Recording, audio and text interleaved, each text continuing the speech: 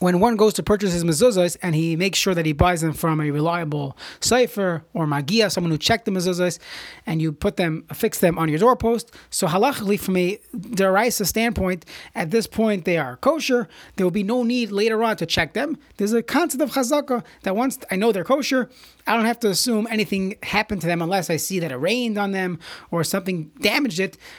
But I could assume that the way it was, that's the way it's always going to be. So that's all midaraisa. Come along the Rabban Chazal, they tell us Gemara Yuma Daf Yud Aleph that there's a takana to check mezuzahs twice every 7 years to make sure that nothing faded or cracked or got eaten away by mice. That's why we check our mezuzahs twice every 7 years. We brought down the Meshech Chochmah. The Meshech Chochmah says that specifically by mitzvahs, that we go beyond our typical concerns, because by a mitzvah, if you don't have the mitzvah, if you're not wearing kosher tefillin, you don't have a kosher mezuzah, you are not yoytza your mitzvah mezuzah. Even though you're an einus, no one can have any tainas on you. But at the end of the day, you do not wear tefillin. You do not have mezuzah on your doorpost. So that's how we check it. We check our mezuzahs twice every 7 years. And we mentioned yesterday's year there are different opinions if one would or should check his tefillin.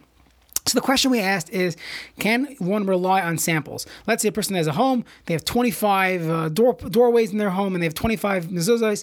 They want to bring, let's say 5 or 6, or let's say 3, we'll use the number 3. Can they bring 3 mezuzahs to the cipher? Let him check it. If they're all fine, can I assume my other 22 mezuzahs are kosher?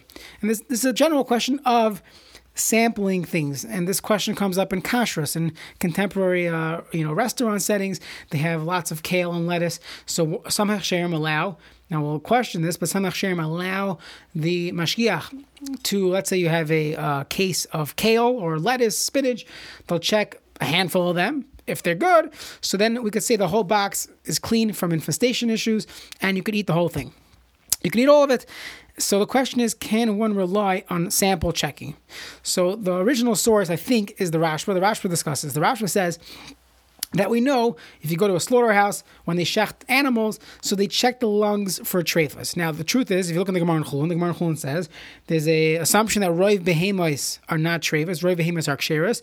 The raya is that we drink milk. Halacha is that if milk came from a treifa cow, if you knew for sure, you took an MRI, you knew for sure that the lungs had adhesions and this animal was treif, yet you're drinking from the milk, so there's an isser, one is not allowed to drink from the milk of a treifa.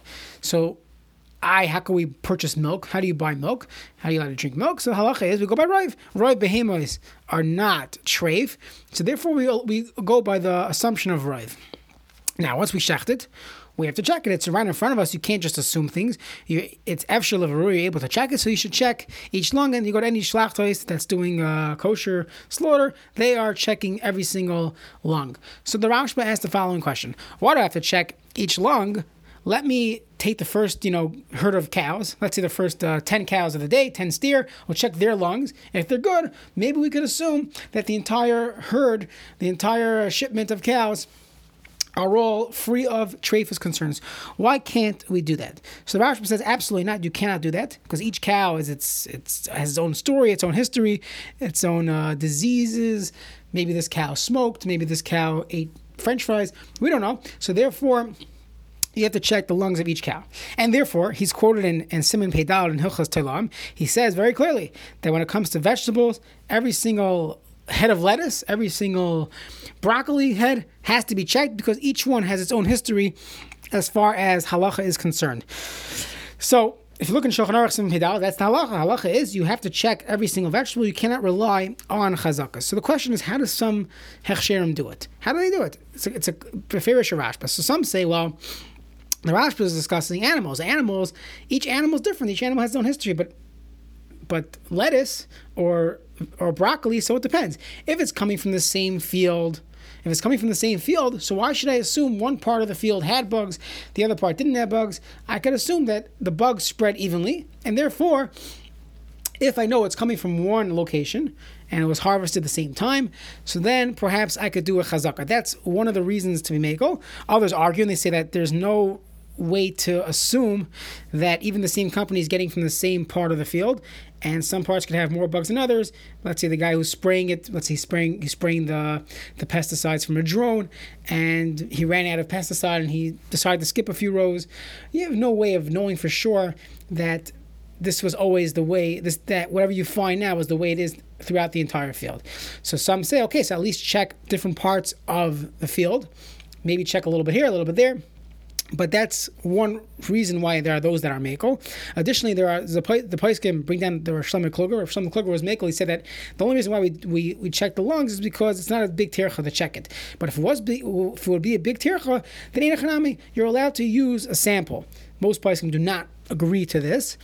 There is another source in halacha for this. There's a sefer called the Nishmas Adam. The Nishmas Adam was written by the author of the Chai Adam, which is a sefer that we're learning. So in Hilchos Pesach, he talks about, let's say you had a sack of wheat kernels and it rained on them. So you want to check, did the water get to the kernels? If the water gets to the kernels, it opens it up, it cracks it, so then it becomes chametz. And we want to know, can we use this for our matzah production this year? So the Chai Adam says, take a few scoops. You scoop out from the top or the bottom, take a few scoops, and if you see that all clean, you could assume the entire bundle, the entire sack of kernels are good. One could answer, then in that case, we would assume that if it got wet, everything would have gotten ruined, or you're taking from parts that would have gotten the most wet. So that is a precedent for doing a chazaka, a sample.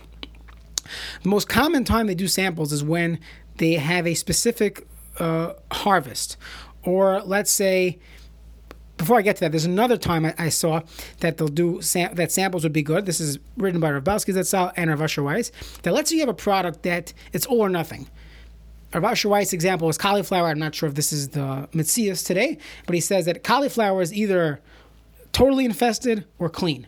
So if a product is either totally infested or clean, so then by checking parts of it, you could see if it's totally infested. If it's totally infested, you would see it everywhere. So by the fact of the matter that it's not infested, by seeing part of it, that shows me that it's clean. So that would be one scenario where a chazaka would work, a sample check would work. Another example is, and this is typical today, is that let's say you have a company, you have a Heimish company, they decide, Yidden that keep the halachas of Telam, which is in Shulchan Aruch, there are many lavin if a person eats bugs, especially b'mezid, so or b'pshia, negligent, not even thinking about checking, looking at it. So I have a great idea. Let me grow broccoli. I'll grow broccoli in China, and I'll send it frozen to the United States. I'll invest $10 million to specifically grow broccoli that's bug-free, and I'll make a fortune in the United States with restaurants. Every kosher grocery section is going to have my frozen products. And this happens. So the question is, now that I hire an expert, make bug-free broccoli expert. We hire him. We build greenhouses. We develop farms in higher altitudes where there's no bugs. Whatever it is, we do the research. We build the proper field to grow bug-free vegetables. So now what?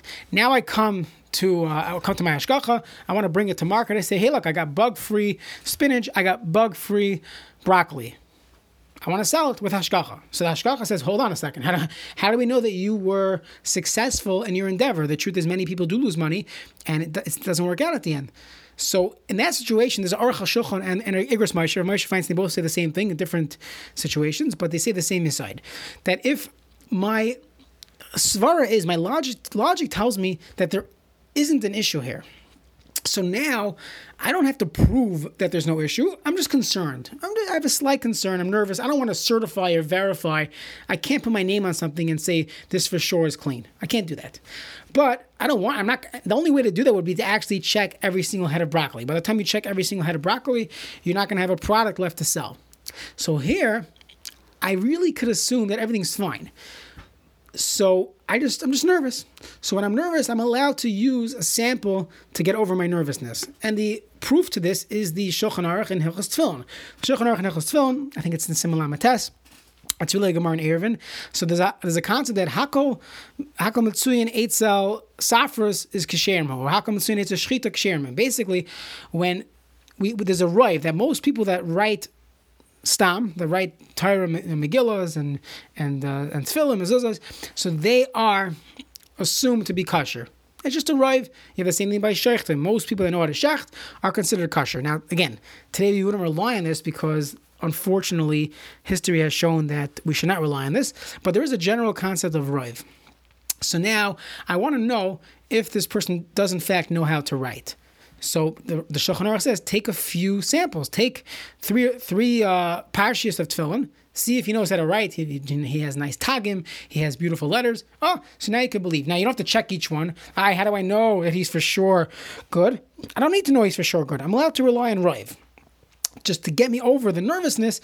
So then I need to do this extra sampling. So that's what we do. If you have a greenhouse grown or hydroponic grown vegetables, we have a company that just applied for Hashgacha recently, and what we were going to do is we were going to sample. We cannot check every single piece of every product he has. He's going to start checking every single lettuce and every single kale and herbs. He's not going to have product anymore by the time we finish washing it and checking it. So what we do is we set up a system of sampling. We take a sample from every time he grows something. We take a sample, and the truth is, even without the sample, by just all the amount of research and work he's done, we should really be able to say, why do I think there's bugs? Because it looks like lettuce, it smells like lettuce, but why do I assume there's bugs in there? Well, I don't have to think there's bugs. I'm allowed to eat bananas. I don't have to assume there's bugs in bananas and oranges and cucumbers. So why do I have to assume that his hydroponic lettuce has bugs? I shouldn't, because it's hydroponically grown. He knows what he's doing, assuming he's done the research and homework and spent the money to make sure that his things are bug-free. You take a look at it, it looks beautiful, it's clean. But I don't want to put hashgacha on it. I just want to get me over that nervousness, that concern. So then we'll rely on samples. So that's the time where most of the hashgachas, I would say the standard hashgachas would not allow samples on products that are known to have issues. They wouldn't allow a restaurant that has a case of kale coming in or spinach and say, okay, take a handful, check if they're clean, and then we could assume the rest of it is clean. They would not do that, but they would only do it in a situation where we've anyways done the homework. This is supposed to be bug-free. They have a wash process. They have, anyways, we're basically we have an assumption that it's clean. We just want to get over this nervousness, this concern. So then the Aruch HaShulchan says, then you could definitely rely on the samples to get you over it. Okay, so sorry, I got a little carried away with the hashgacha and sampling. So tomorrow we'll get back to the halachas of mezuzah, but just the note from mezuzah over here would be that the question is, can I assume that my mezuzahs are the same? So the Chida writes that when it comes to a person's home, so if the Mekayimos Hashavim, all the places in your home are the same, and we assume you got it from the same cipher, and you put it in the same time, so then you're right. But he says it's not the way it is. Like Kol Mekayimos Hashavos, that you have certain places that are hotter, colder, exposed to the sun, air conditioning, dampness, moisture. So then he says then a person should have to check all of them. But if a person has a situation where they know it's indoor mezuzah, and they got it from the same person, and they checked a few of them, so it seems like from the Chida that you would be able to rely on a sample badika.